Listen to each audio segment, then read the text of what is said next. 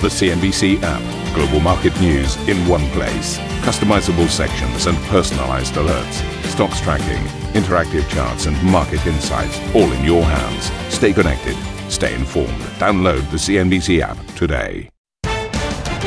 Very good morning, everybody. Welcome to Squawk in your headlines this hour. Positive gains on Asian markets as US futures suggest the rally will be extended. Futures trading higher off the back of the best week since November as a disappointing jobs report triggers hopes of a stimulus deal, while President Biden tells CBS he'll take on China. And I'm not going to do it the way Trump did. We're going to focus on international rules of the road. New challenges for AstraZeneca. South Africa calls off vaccinations after a study shows the jab offers minimal protection against the fast-spreading local variant. Japanese chip giant Renesas confirms a $6 billion bid for Frankfurt-listed Dialog Semiconductor amid a deepening global supply squeeze. Mario Draghi secures conditional support for rival parties, with talks set to continue this week as the former ECB chief works to form a government. And a magnificent seven. At 43 years old, Tom Brady raises another Super Bowl, leading Tampa Bay to victory over Kansas City in one of the biggest sports and advertising events of the year.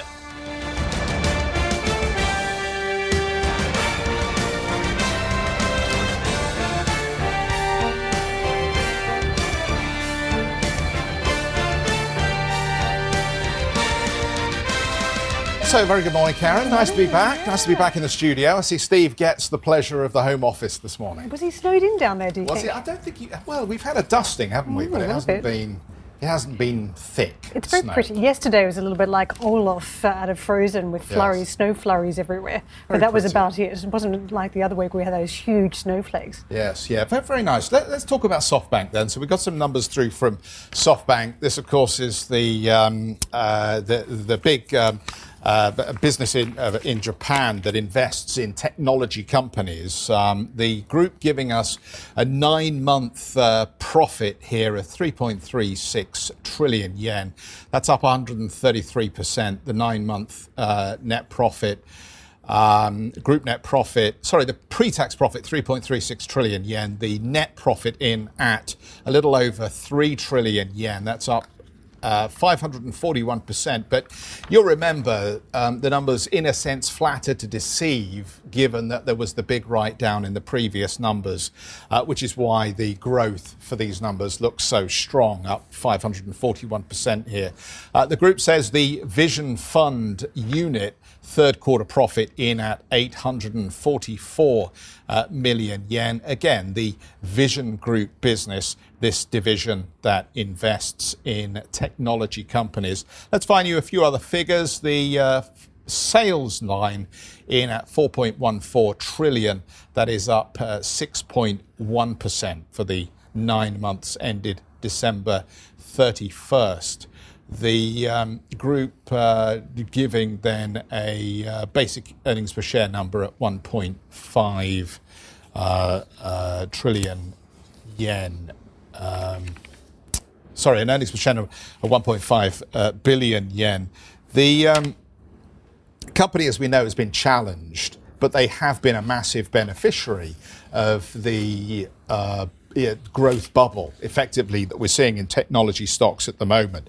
So the tech investment portfolio has delivered yet again here for SoftBank, perhaps reprieving to a certain extent Masayoshi-san's reputation, which we know has been incredibly damaged over the last 2 years. Yeah, we've moved a long way from the depths of the pandemic that hit some of these stocks. And you think about one of the big ones in the basket, Uber. I mean, we saw during the height of the crisis concerns about people taking those trips to work and just around major cities. That all effectively really came to a stall speed. And you saw a pivot towards the delivery side of the business as people were stuck at home ordering deliveries. But Uber stock, that's been benefiting from what you've seen in the big technology names reporting. That's been one stock that's bounced. That's helped SoftBank's fortunes. But also, so to think about DoorDash, which are listed too on the exchange. So that was a big one for it in December. Just to give a few more lines here from the statement as they come through, the group fair value stakes in listed tech companies, $22 billion at the end of December. The group says it held stakes in companies including TSMC and 4D Molecular Therapeutics. And I'll just take another run at the EPS number. I need to put my glasses on this morning. 1,572 yen on the earnings per share at a basic level.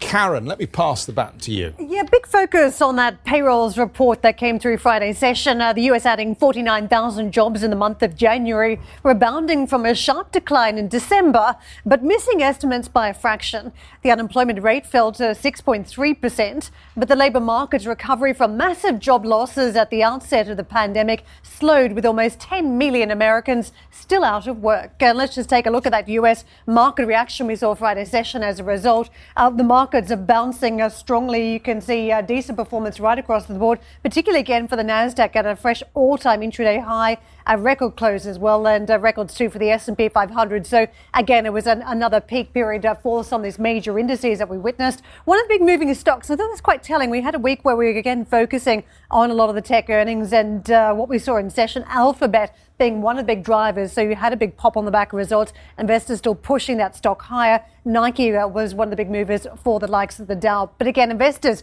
focused on the earnings. They're focused on stimulus talks that continue on Capitol Hill. And these are big drivers for the markets, along with hopes, again, when we talk about the United States market, the accelerated rollout of the vaccine. That's been very much a story that investors have also been playing.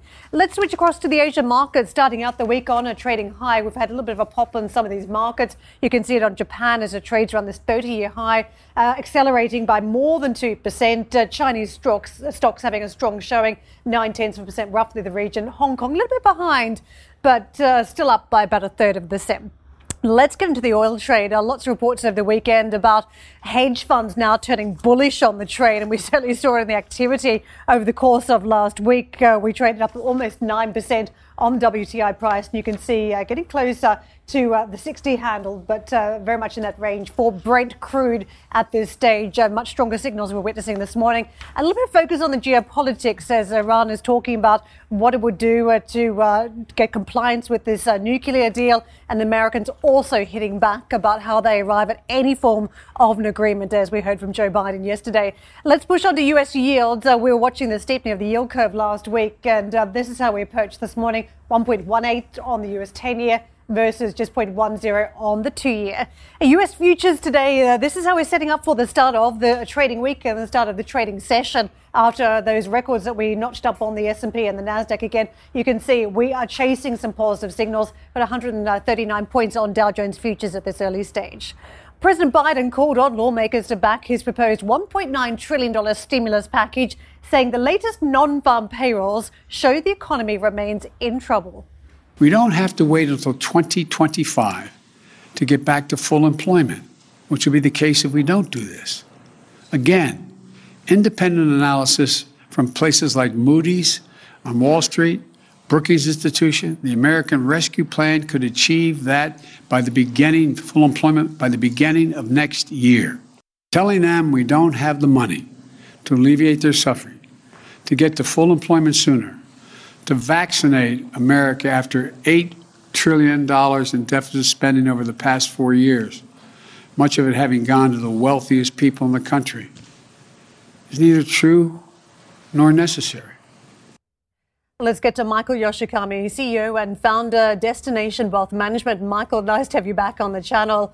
We saw Friday's session pretty close on the non-farm payrolls number for January, but revisions weaker for the prior 2 months. What do you make of the argument that presents for creating more stimulus at this stage and drivers for both the Democrats and Republicans to come together on the Hill? Well, I think there's a strong case to be made that more stimulus is needed. I think Janet Yellen actually said that full employment is a possibility next year if the full $1.9 trillion is funded. And if you just look at the jobs report really clearly shows that jobs are simply not being replaced. You have stimulus checks are coming, but that doesn't really replace employment, right? So in the end, I think the need for stimulus is very, very clear here in the United States. Michael, we've seen some fresh records in recent sessions on the S&P and the Nasdaq. Coming up to this latest earnings season, particularly around the tech names, some investors are saying this is just the last run high, that last bit that we can squeeze out of this rally. What do you think? Because it feels as though investors are again repositioning around some very positive numbers, particularly from the likes of Alphabet. Well, I don't think tech is really on its last legs. I know some are saying it's rallied so much, how can it possibly rally farther? But just think about what's happening, Karen. If you think about how technology is really reaching into other industries, that's also what's happening in Germany in terms of the slowdown, in terms of manufacturing, just because chips are not available. So I think technology is going to continue to reach across a number of industries. That's why I think tech continues to be a driver of the market.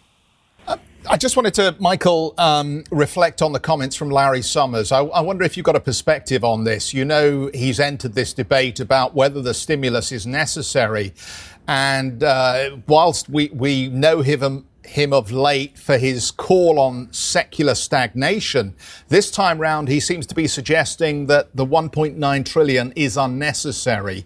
What do you think of Larry Summers' position at the moment on this additional stimulus?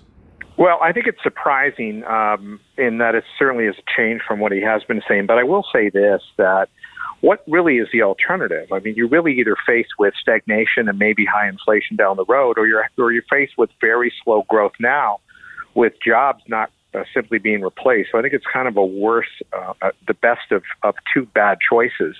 And frankly, I think that the call to be concerned about deficits, I think, is important. We should all keep that in mind. But right now, the house is on fire and needs to be put out from my perspective. Let me understand something, Michael. I'm very confused, and you and Jeffrey have got me confused already. Is it stimulus is needed to add to the margin account of retail investors buying GameStop, or is stimulus needed actually for the underlying economy? Because I think a lot of the money from stimulus, to my mind, seems to be going to be punted on the market. Well, I mean, first of all, GameStop has nothing to do with the stimulus plan. I know there's some narrative that this is just going to go towards buying shorted stocks, but I don't think that's the case. I think it's going to be replacing lost paychecks. The GameStop phenomenon is kind of flaming out as we speak right now anyway. So I really do think that this is money that is going to be inserted into the economy. And I think if that money is poured out fairly soon, I think it will have a significant effect. So I think it's not wasted money. I think it's money that's well needed by the American consumer. I couldn't disagree with you more, Michael. Let's go for this as well. GameStop is a symbol of what is going on with people not knowing what to do with their stimulus checks. Just like Bitcoin, just like bubbles in other stocks, just like punters playing the April expiry on the WTI last year, just like them buying call options on the US market. You've got a whole host of investors who have a whole host of money that they have because of stimulus, whether it's monetary or fiscal. And quite frankly, they're playing it on the market rather than doing other things. I cannot believe you don't believe that that's what they're doing with a lot of this money. Well, I think that you have a small subset of people that might be doing that, but I think primarily most people are not taking their stimulus checks and going out and buying GameStop. I think primarily people are paying rent and buying food. That's what I think is happening. Are you going to have additional lubrication into the system that maybe is going to really cause people to have excesses? I suppose. But I think that's a small fraction of the money. I don't think you can make a direct relationship. And I've never seen evidence that there is a direct relationship between the stimulus check and what's happening with GameStop.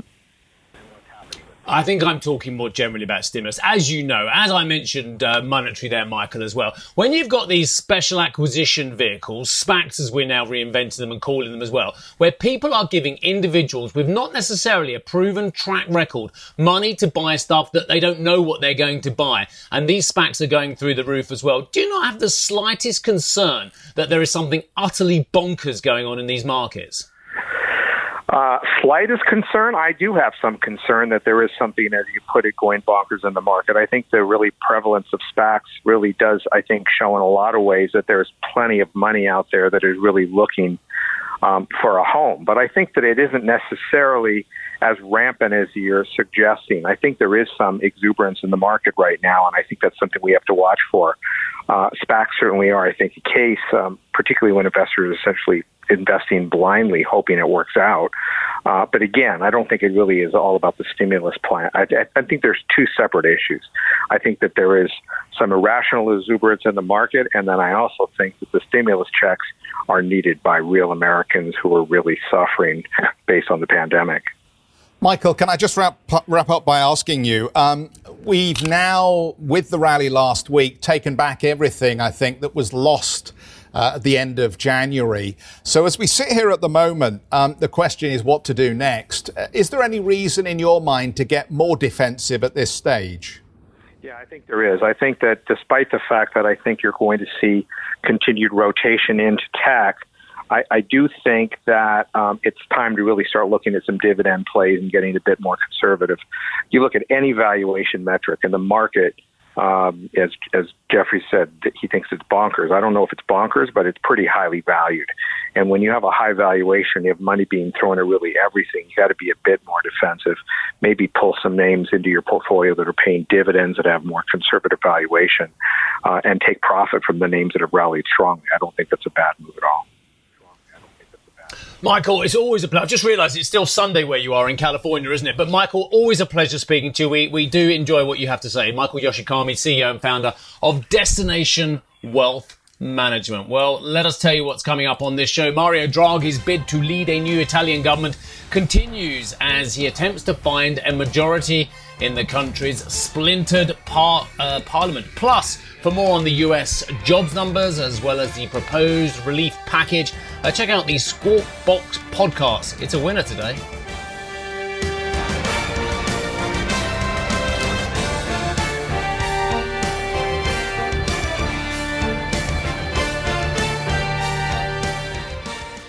Ambition to me is about doing better. I think ambition creates a pathway. Best advice I can give someone starting off a career is don't have a career, have lots of careers, try loads of different things. Talk to people and put your ambition out there. I don't feel that I've hit peak ambition because it's a learning journey. CNBC is where ambition meets opportunity. What does living ambitiously mean to you? Hear it from our CNBC anchors, reporters and global business leaders on CNBC.com.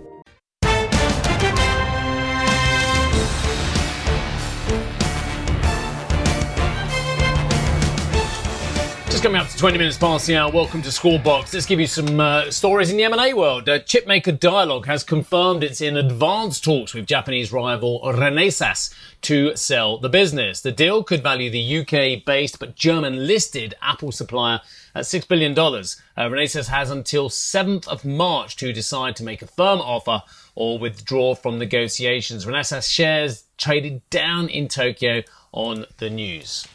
French utility giant Veolia is launching a hostile takeover bid for all of Suez, bypassing the board of the waste and water management company.